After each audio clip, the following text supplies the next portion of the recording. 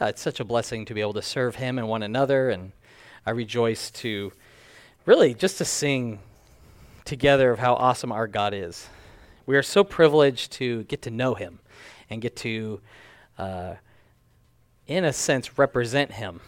It's a holy and sobering calling that we have to know God and to speak of him and to walk with him and to converse with him. And I mean, how privileged we are. Let's pray. Thank you, Lord, that you are so gracious and kind, that you have provided everything for our needs, and you've given us your word, your spirit. You sent Jesus to be our Savior, and Father, I pray that as we read your word today, it would minister to our hearts, that we would hear you. We would hear you speak. We would know what the Spirit is saying to the church, and that we would respond, Lord, in obedience. And thank you for my brothers and sisters here today and for the fellowship that you have made us, as you've united us as one in Christ. And I pray that we would just be united in your love, in faith, in our mouths being governed by the law of kindness, that we would have compassion and mercy, and that we would have great faith to look to you and trust you when everything seems crazy and difficult. And thank you that you hear us and answer in Jesus' name. Amen. We'll be in Amos chapter 5 if you'll turn there. As a kid, I enjoyed a game of hide and seek, I guess like most kids, in the backyard or in the park or after church. And I always found it fun to find the perfect hiding spot.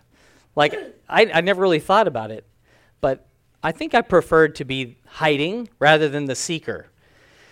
And because being the seeker meant that you had to chase a lot of people. You had to find a lot of people. But I had more fun finding the perfect spot and then being stealthy and just having to avoid one person. It was way easier than having to chase 20 and they've all got a plan and you're just all by yourself. Like, I kind of liked being on the being sought part of it. Jesus, he was sent by the Father to seek and save the lost. Now, there's a difference between someone who's lost and someone who's hiding, right? People who are lost and realize they're lost actually want to be found.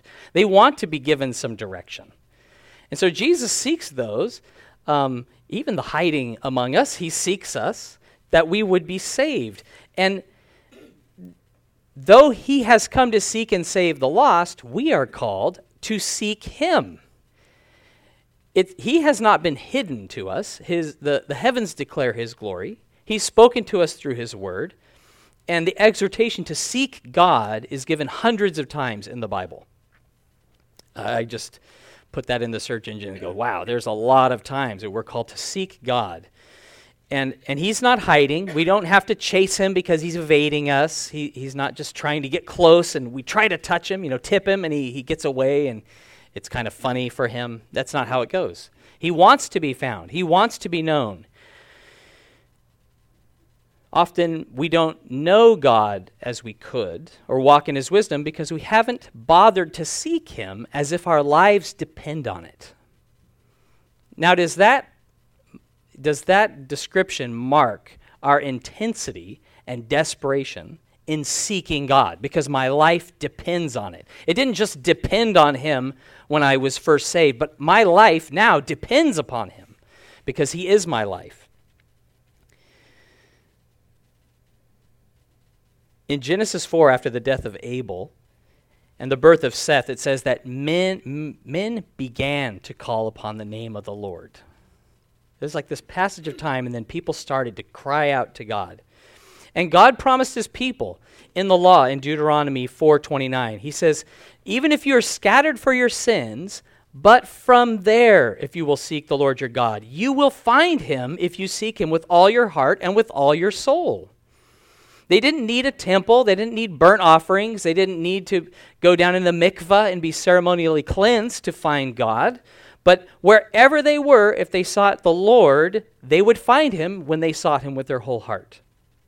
So no matter where we are, regardless of our circumstances, where we find ourselves, if we seek the Lord with our heart, we will find him because he wants to be found. It won't be as a return of your effort, like I've put in this effort, I've sought him with all my heart, so then I should receive this. No, it's not on the basis of your effort. But when you seek the Lord with all your heart, he is gracious to be found. He wants to be found by you. The same was true with the idolatrous people in Amos's day that he spoke to in Bethel.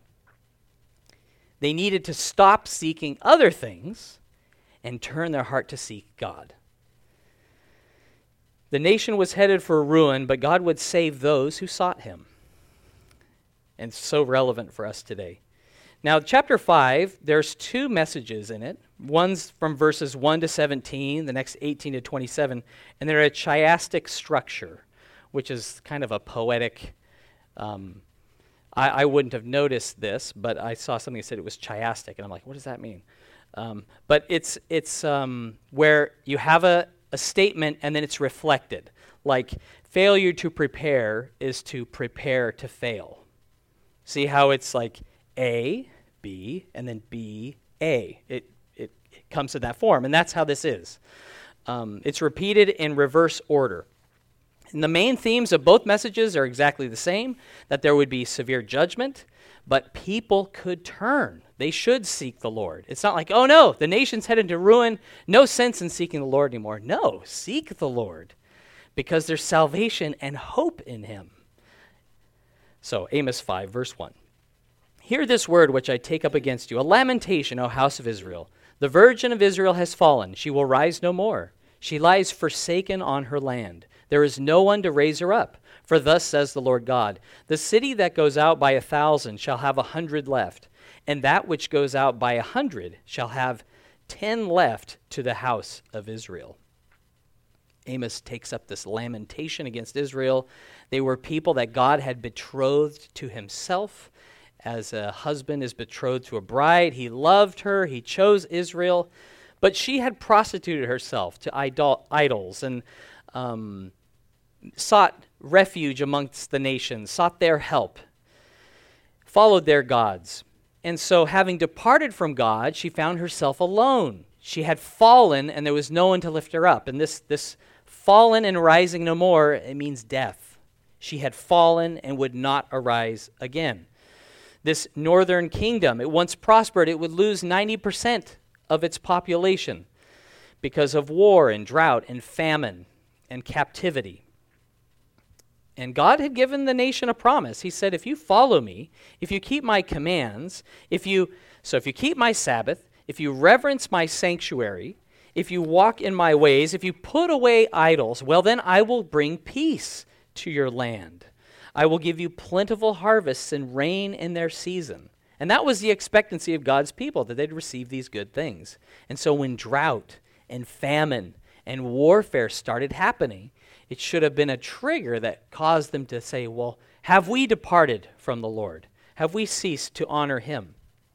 Because he had promised miraculous victory in Leviticus 26:8. He says, 5 of you shall chase 100, and 100 of you shall put 10,000 to flight. Your enemies will fall by the sword before you. So there's this great reversal now that's happened, where instead of 5 people chasing 100, it would be 1,000 would be down to 100. There would be a reduction of their people. And since they did not keep God's word, they faced judgment. Verse 4, for thus says the Lord to the house of Israel, seek me and live. But do not seek Bethel, nor enter Gilgal, nor pass over to Beersheba, for Gilgal shall surely go into captivity, and Bethel shall come to nothing. Seek the Lord and live, lest he break out like fire in the house of Joseph and devour it, with no one to quench it in Bethel, you who turn justice to wormwood and lay righteousness to rest in the earth. They had forsaken the Lord, but there was hope in God if they would seek him. God said, seek me and live. This is a promise that they could lay to heart and walk in. The one who could save them was the one who was destroying them. He had the power of life. He says, I kill and I make alive. He's the one who saves and redeems. Now, the cities that are suggested here, the cities mentioned, it suggests a people who enshrined the past, that they venerated their forefathers, that they treasured tradition. And these things are all substitutes for seeking God. And we need to be vigilant of this as well, that we can begin to venerate a place or a thing or a person rather than God, seeking him. Bethel, remember what happened there? That was where Jacob had slept and he saw that vision. So there was this revelation of heaven, and he set up a pillar on his way to Laban's house, and he poured oil over it. And it says, and he made a covenant with God. He said, if you bring me back safe to this place, you're going to be my God, and I'll follow you. Gilgal, that was the place where the reproach of Israel was rolled away, right on the edge of entering into the promised land. They passed through the Jordan, and Joshua commanded the leaders from the tribes to take 12 large stones, and they hauled them up the bank, and they put them in a pile, a monument to show that God had brought them over, that they had walked through on dry ground. And when their sons and daughters said, what's the meaning of this pile of stones? And he could say, God brought us out of Egypt with a mighty hand, and this is the place where we crossed into this promised land that God has given us. Beersheba, that had connections with the patriarchs of Abraham, Isaac, and Jacob. Genesis 21:33, it says this, Abraham planted a tamarisk tree in Beersheba and there called on the name of the Lord, the everlasting God. God appeared to Isaac there, and he dug a well, it says. The term from Dan to Beersheba is often used, and that means from the north to the south. So these three areas had become idolatrous shrines where people would take a pilgrimage to go out to Bethel and to see the pillar that was raised up. And they would go out to this pile of stones, this monument in Gilgal. They would go to the tamarisk tree that Abraham had planted, or perhaps this well that Isaac had done, and they drank from the well. And this was very significant to them. It's like they wanted the blessings that the forefathers had had, and they thought by going to these places and by offering incense and sacrifices there, they too could be receivers of these blessings. If you visited the Church of the Holy Sepulchre in Israel, so in Jerusalem, you will have seen people kissing the stones and weeping over them and crawling around under these ornate things because perhaps in them they feel like they're being blessed in some way. God did not forbid a holiday to Beersheba or Bethel or Gilgal. It wasn't like it was a bad place to go. But they imagined that they would receive a blessing from God if they went to these places. And God said, these things are nothing and would come to nothing. There is no power in Bethel or Gilgal or Beersheba. He says, seek me and live. Don't just seek things for yourself. Don't seek these places. Seek me. That's where life is.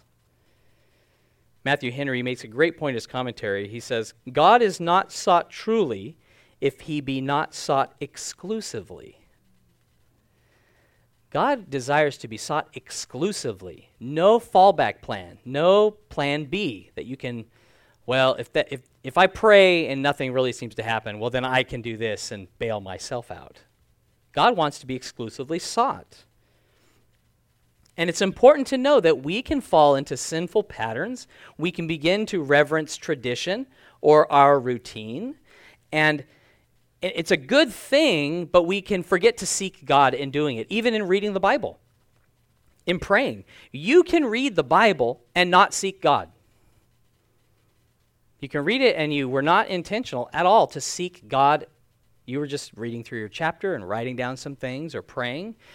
We can rattle off prayers without seeking to hear from God. We can prepare sermons that can be routine, and it's an exercise devoid of seeking the mind of God and just bringing to the passage what you already know or you've heard. So all these things that are good, they don't necessarily include seeking God, but seeking God, that's to be the first thing, and these other things flow from it. Because we're seeking God, we're praying. We're in communion with him. Because we're seeking God, we're in his word. Because we're seeking the Lord, we sing songs and we hear sermons and we share his goodness with others. So my desire is when I hear or you hear a sermon, our motive is because we're seeking God. That's why. And when we sing songs of worship, it's because we're seeking God, seeking to come into his presence and to praise and honor him.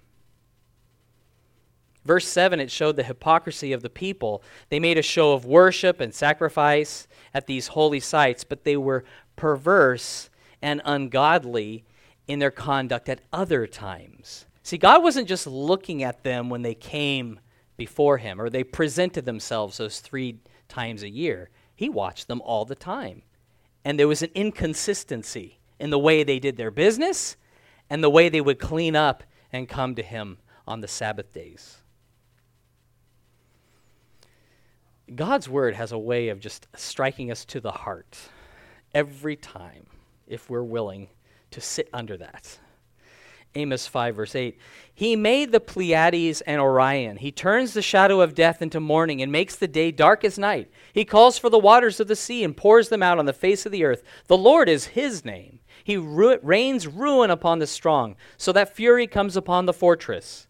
They hate the one who rebukes in the gate, and they abhor the one who speaks uprightly. Therefore, because you tread down the poor and take grain taxes from him, though you have built houses of hewn stone, yet you shall not dwell in them. You have planted pleasant vineyards, but you shall not drink wine from them. For I know your manifold transgressions and your mighty sins, afflicting the just and taking bribes, diverting the poor from justice at the gate. Therefore the prudent keep silent at that time, for it is an evil time. God's great power, his wisdom is seen in the things he's created. We see Pleiades and Orion mentioned here. Pleiades is a cluster of stars. Orion is a constellation. They were known and visible from Earth, known from antiquity. The book of Job refers to them both twice together. Now, some fun facts. The Pleiades, the Japanese call that cluster Subaru. So if you have a Subaru or you've seen their emblem, what's on it? Stars. So it's pointing out those stars. I recently learned the Aboriginal Australian calendar, it's made of 6 seasons. I'm like, what? Not 4, 6. And when Pleiades rises in dawn during May, that's the beginning of winter. Interesting. The 3 massive stars of Orion's belt, they're easily seen, and they're good navigational aids. They help you find other stars because they're 3 stars, very bright, all in a line and equidistant from each other. And the right shoulder of Orion is Betelgeuse, which is one of the largest stars that we can see, one of the brightest and largest with the naked eye.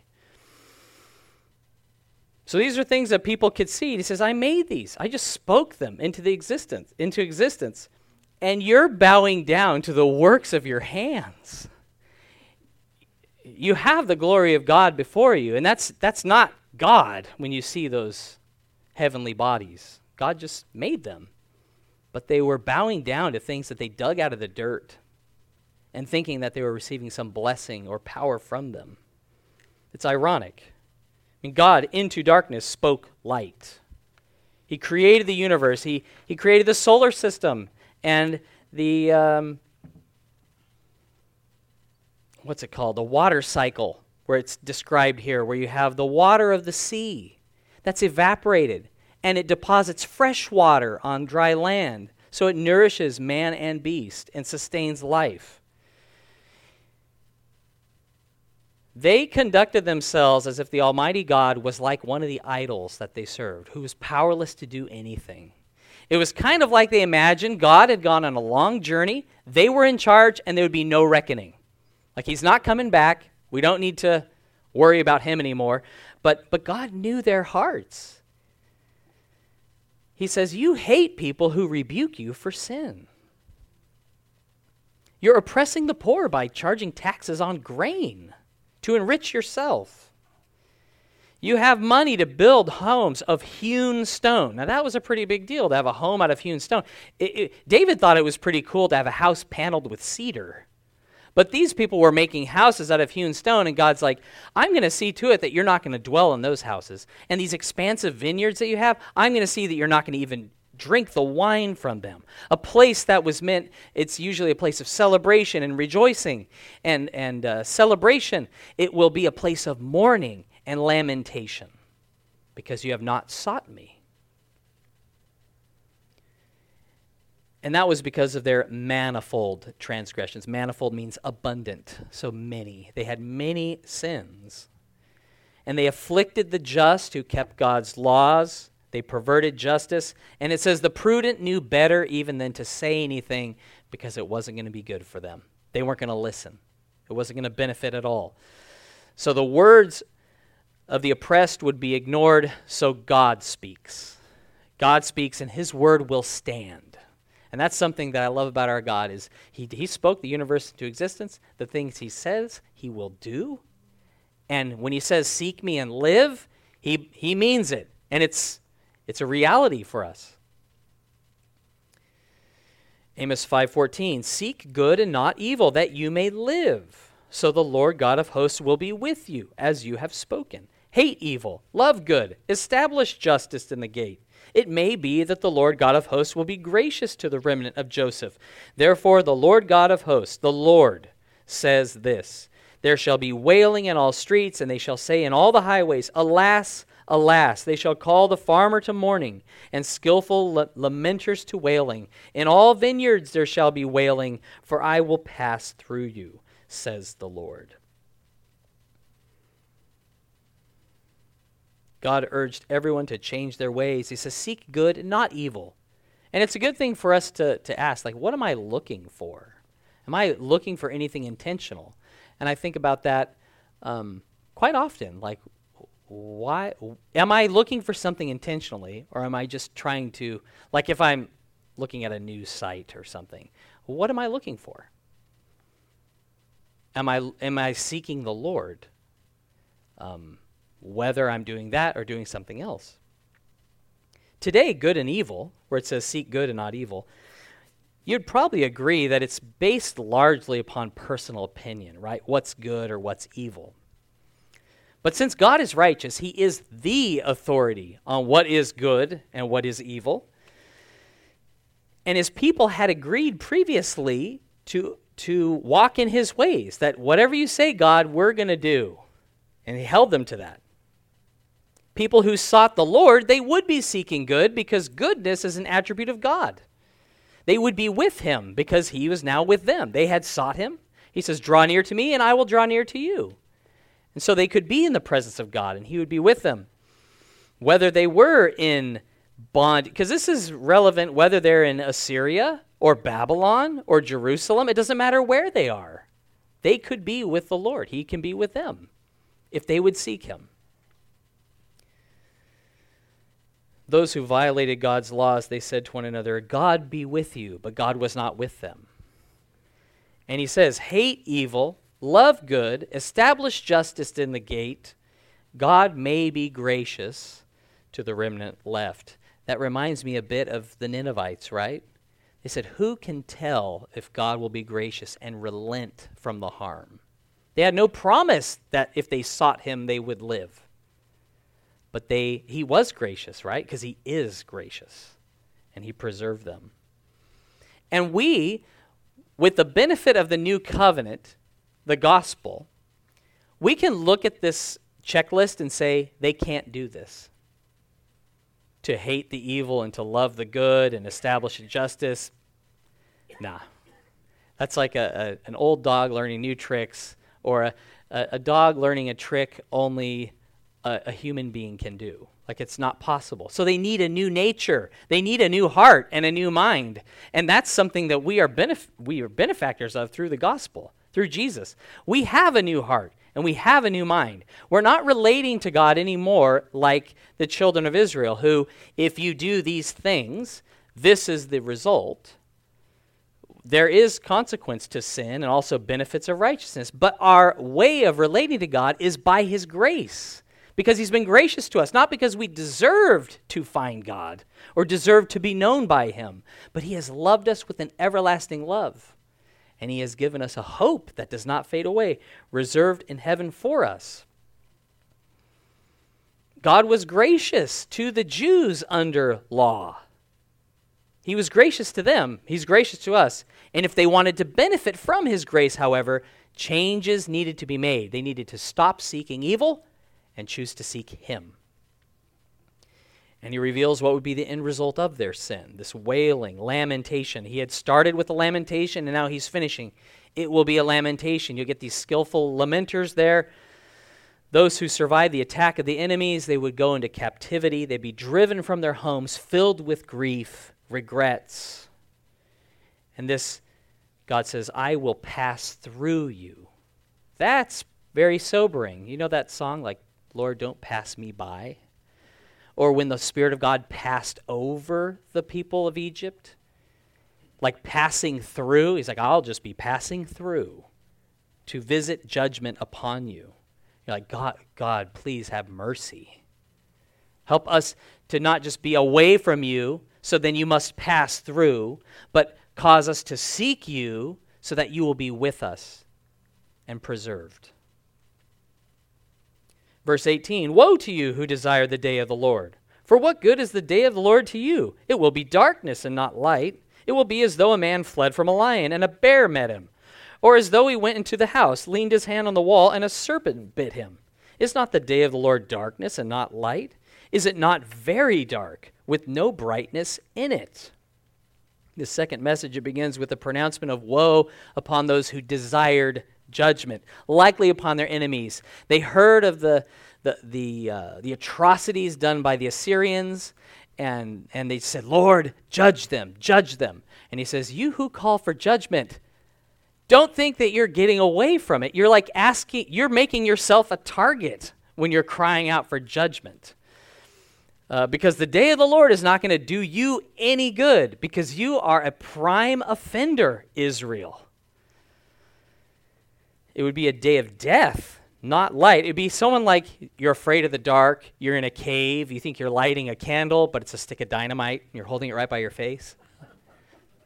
Bad, right? It's from out of the frying pan into the fire.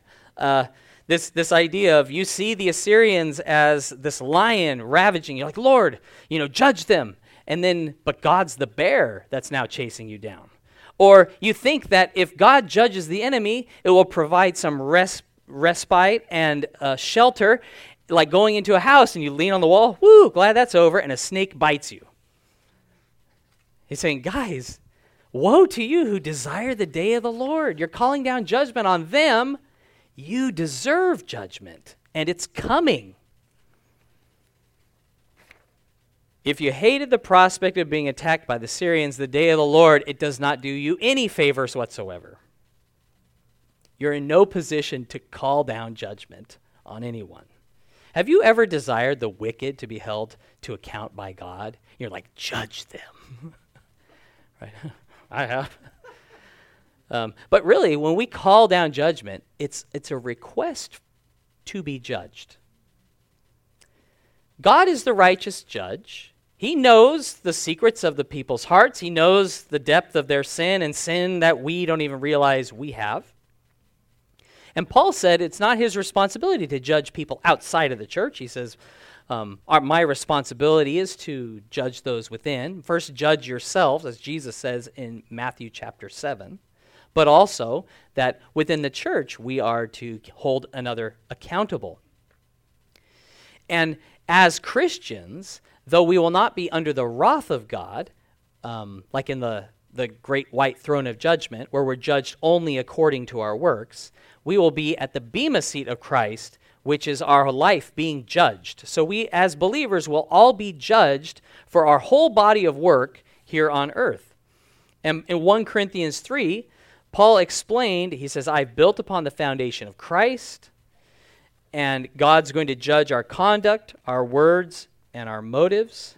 I'm just fact-checking myself real quick here, because, yes, it is 1. I was like, is it 2 Corinthians? No, it's 1. God is going to be looking at our conduct and our words and our actions, not just when we think we're appearing before the Lord, when we know we're seen, but all the time. And like metal is melted to burn away those impurities, so our whole life will be tested, the Bible says. Now, when a body is cremated at extreme temperatures, there's not much left, 2 to 3 kilos of dust. And your height has more to say about how many remains are left rather than width. Because it's the bones that are broken down to dust. And so they have this metal, they have a magnet that takes out, if you have you've had a surgery, like I've had a staple in my knee, or fillings in your teeth, they'll remove all of that. And basically all that's left is dust. So of our lives and of these human bodies, if we hadn't implanted any metal into them, there's really just dust left. Dust we are, and to dust we return. But when it comes to heaven, we have this great blessing that our lives on earth count for something. There's a takeaway for us. There is a reward given for the way that the Lord was honored through our lives. 1 Corinthians 3:13, it says, each one's work will become clear, for the day will declare it, because it will be revealed by fire, and the fire will test each one's work of what sort it is. If anyone's work, which he has built on, endures, he will receive a reward. But if anyone's work is burned, he will suffer loss, but he himself will be saved, yet as through fire. John talked about receiving a full reward. Here we read about loss, that God has this full reward already set aside for us, just like we have eternity waiting for us. And he says, we don't want to lose heart. We don't want to lose our reward. And it's like your whole life's body of work will be put through the fire, and we'll see how much it smokes. We'll see how much burns off of it. And some of us, there will just be a few rough-cut gems sifting through the rubble, and that will be for the glory of the Lord. There are other people that it will require strong angels, and this is my own take on it. I don't believe this is true. This is not theological. I'm just saying the equivalent of you wouldn't be able to carry away what God has wrought through your life by his grace. And he's like, you could offer God a couple of gems, or, more than you could carry will come from your life by the grace of God, and you'll be rewarded for that. Now, don't think because of your gifts or your calling that you will escape the judgment of God or receive special treatment. I am not guaranteed gold because God has called me to be a pastor. Anyone can have their works burn and suffer loss. I suspect those who assume they will be under the judgment of God and emerge unscathed stand the most to lose. I am confident of that.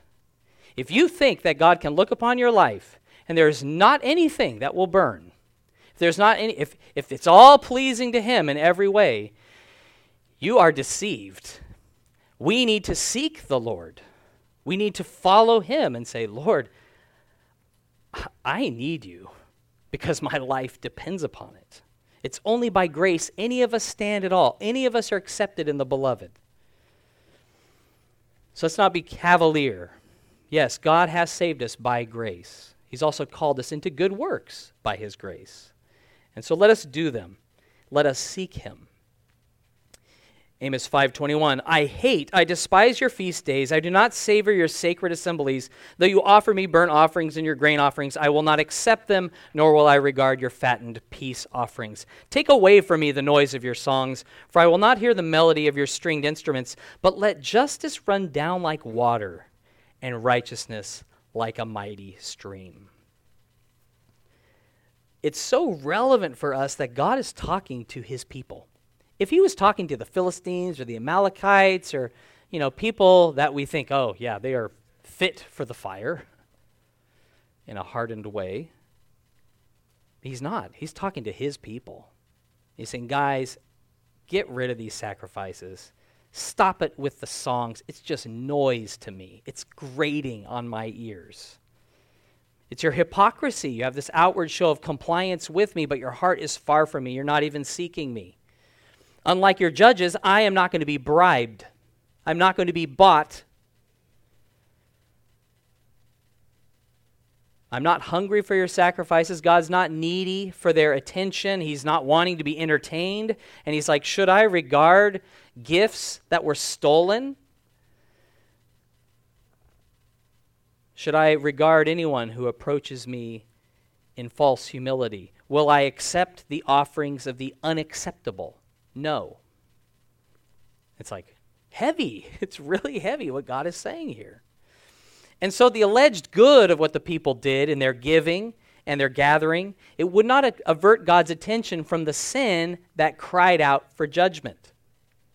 He's looking for justice. He's looking for righteousness in their dealings with one another, right? So he's not focused just on what you bring to me or what you've given. He's saying, how do you treat other people? That's important. That's what matters. Turn with me to Matthew 23, verse 23. Because I want to show, the Lord just impressed upon me that it's not just an Old Testament issue. It's not just a Pharisee issue, but it's also a Christian issue because we're all people. We all have these same issues and tendencies to forget, to do the right thing and not seek the Lord while you're doing it. Matthew 23, verse 23, Jesus called out the Pharisees. He says, "Woe to you, scribes and Pharisees, hypocrites, for you pay tithe of mint and anise and cumin, and have neglected the weightier matters of the law, justice and mercy and faith. These you ought to have done without leaving the others undone. Blind guides who strain out a gnat and swallow a camel." The Pharisees were so intent on tithing, and tithe is 10%, like we're going to give 10%. They would count the seeds. They would weigh all of their herbs, and they would make sure that, 10% was given to God. But he's saying, but you have neglected justice and mercy and faith. You trust yourself. You're not trusting me. I love that. Blindly straining at gnats and swallowing camels. You can actually swallow a gnat. I have done it on a couple of occasions. You cannot swallow a camel in one bite. So he's like, guys, you're missing it big time. Anyone can clean up their act on a holy day, like we wear clean clothes to a wedding, but God isn't fooled. He sees the hearts. The Pharisees were like the Christians that John called out in 1 John 4:20. He says, if someone says, I love God and hates his brother, he is a liar. For he does not love his brother. If he does not love his brother whom he has seen, how can he love God whom he has not seen? So he's saying, Christian, you say that you love God, that you're devoted and you care about God. But look, there's somebody in your life you hate. How can you say you love me when you're hating on him or her? If you won't show mercy to your enemies, how can you say you love me? Like, this is a reality check God is giving the church. And God's looking at our whole body of work, not just when we bow our heads or we sing or read the Bible. And I pray that the sober implications of this will impact us, not just with the feeling like a twinge of guilt, but really brought to remembrance every day. That we can say, yes, I love God, and I have committed to follow Jesus. But I can nitpick the faults of others without mercy and grace and think that I've received the mercy and grace of God, but I'm not walking in it. So if I've received it, it's something I should be walking in. So if I'm not loving people, if I am at odds with people, and I have no desire for restoration of that relationship, then there's something wrong in my heart that I need to confess. I need to seek the Lord. Now, here's a hard fact for you. There have been times where you and I have prayed, we have sung praises, we have given of our time and our resources, we have served in the church, and God in his long suffering, he allowed us to do so without immediate judgment for our hypocrisy, and that was our only reward. We deserved death for that. But God, he is long suffering, he is patient, he brings us back to saying, guys, seek me and live. All these things, let's acknowledge that we haven't been walking with God. Let's acknowledge that we haven't been loving towards that person. Let's acknowledge those things. We don't need to be saddled with guilt and regrets. Seek God and live. So there's this new way that's been opened to us through Jesus Christ that we can seek God and live regardless of how we've done what we've done or the hypocrisy that's been there, but we need to confess it and repent.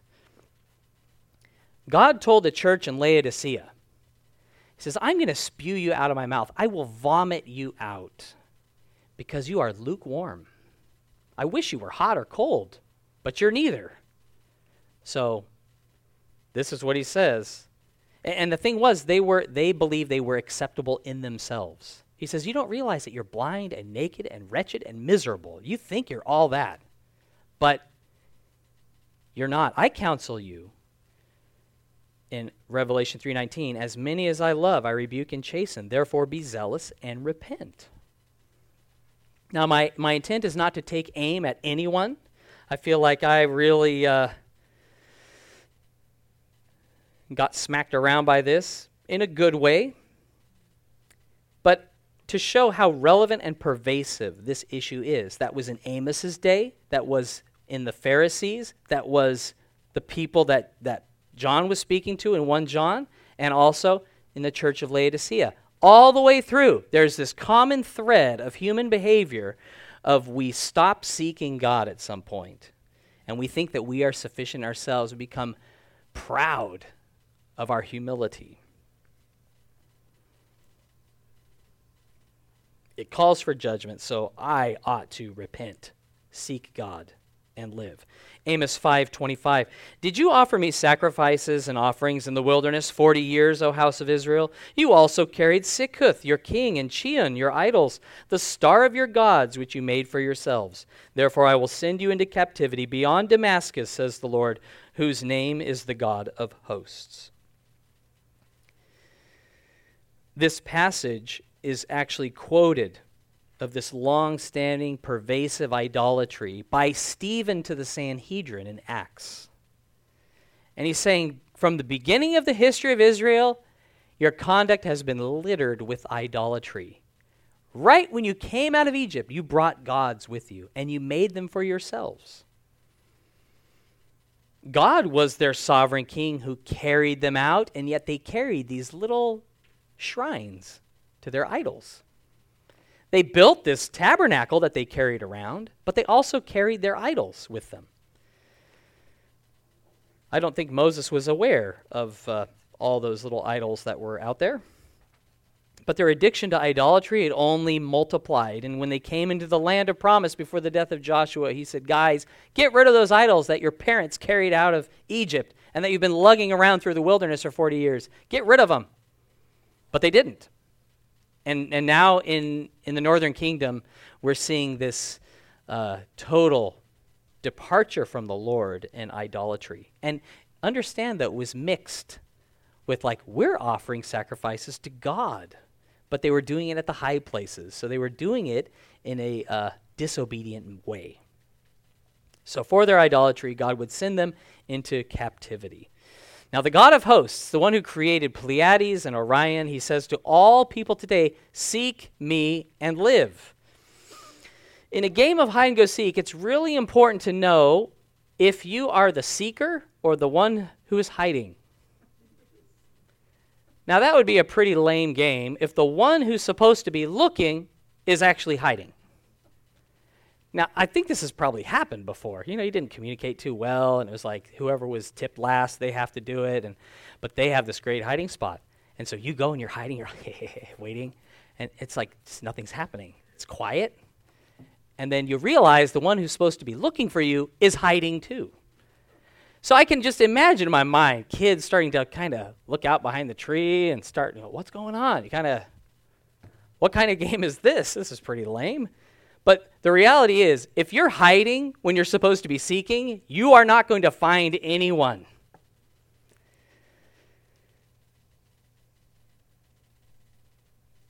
God has found us out, believers. He knows us. He knows how we are. He knows what we think. He knows how we operate. He knows our nature. It's for us now to seek him and live. We need to be doing the seeking. We can be lost, but let us seek the Lord. Isn't that awesome that when you're lost, you can seek the right way? How do I get home from here? Well, seek the Lord and live. You don't have to find out even where you went off track to seek the Lord, because there's life in him. We'll never experience that abundant and victorious and fruitful life that God intends until we make seeking him a daily activity, a priority, not to just tick it off a list and like, okay, I'm done with that now. We can do that, right? We have our chores. You're like, all right, I got to get the washing done. I need to get that landscaping stuff done. I need to make that phone call. And then we're like, done. And we can do that with seeking God. All right, let's pray. Okay, done. Moving on. Don't move on from him. Seek the Lord and live.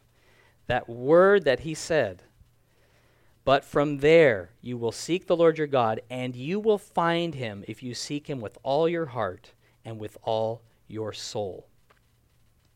It's because God loves us, he chastens us. It's because he loves us, he reminds us.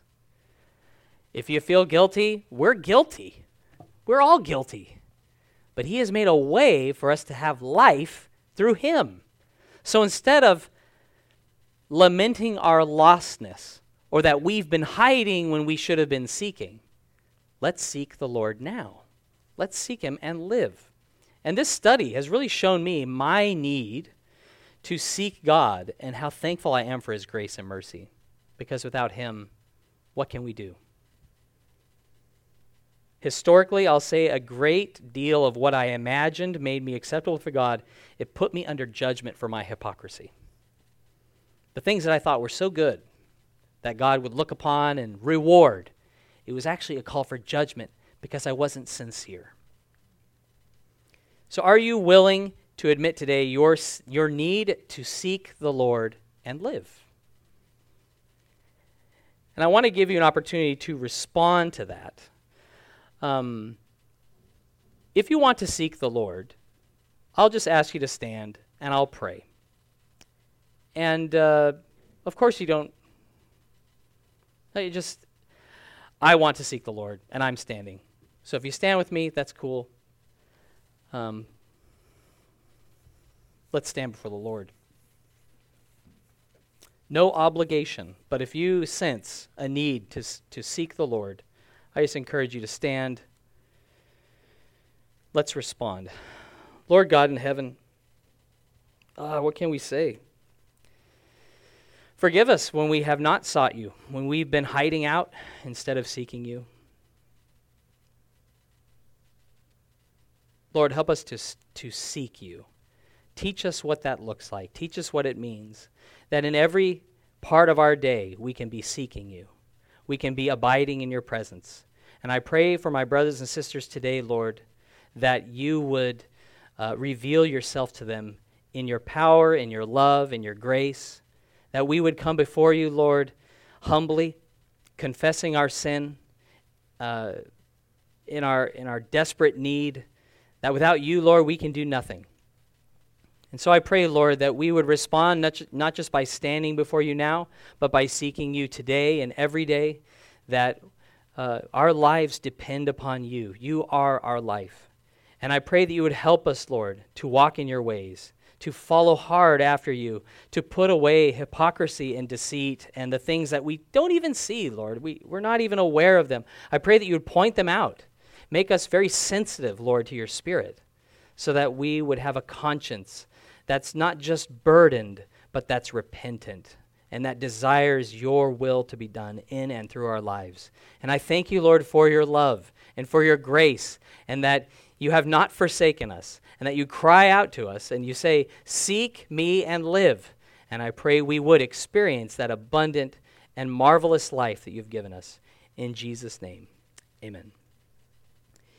You may be seated. Could I have the worship team come up, please, and lead us in a song.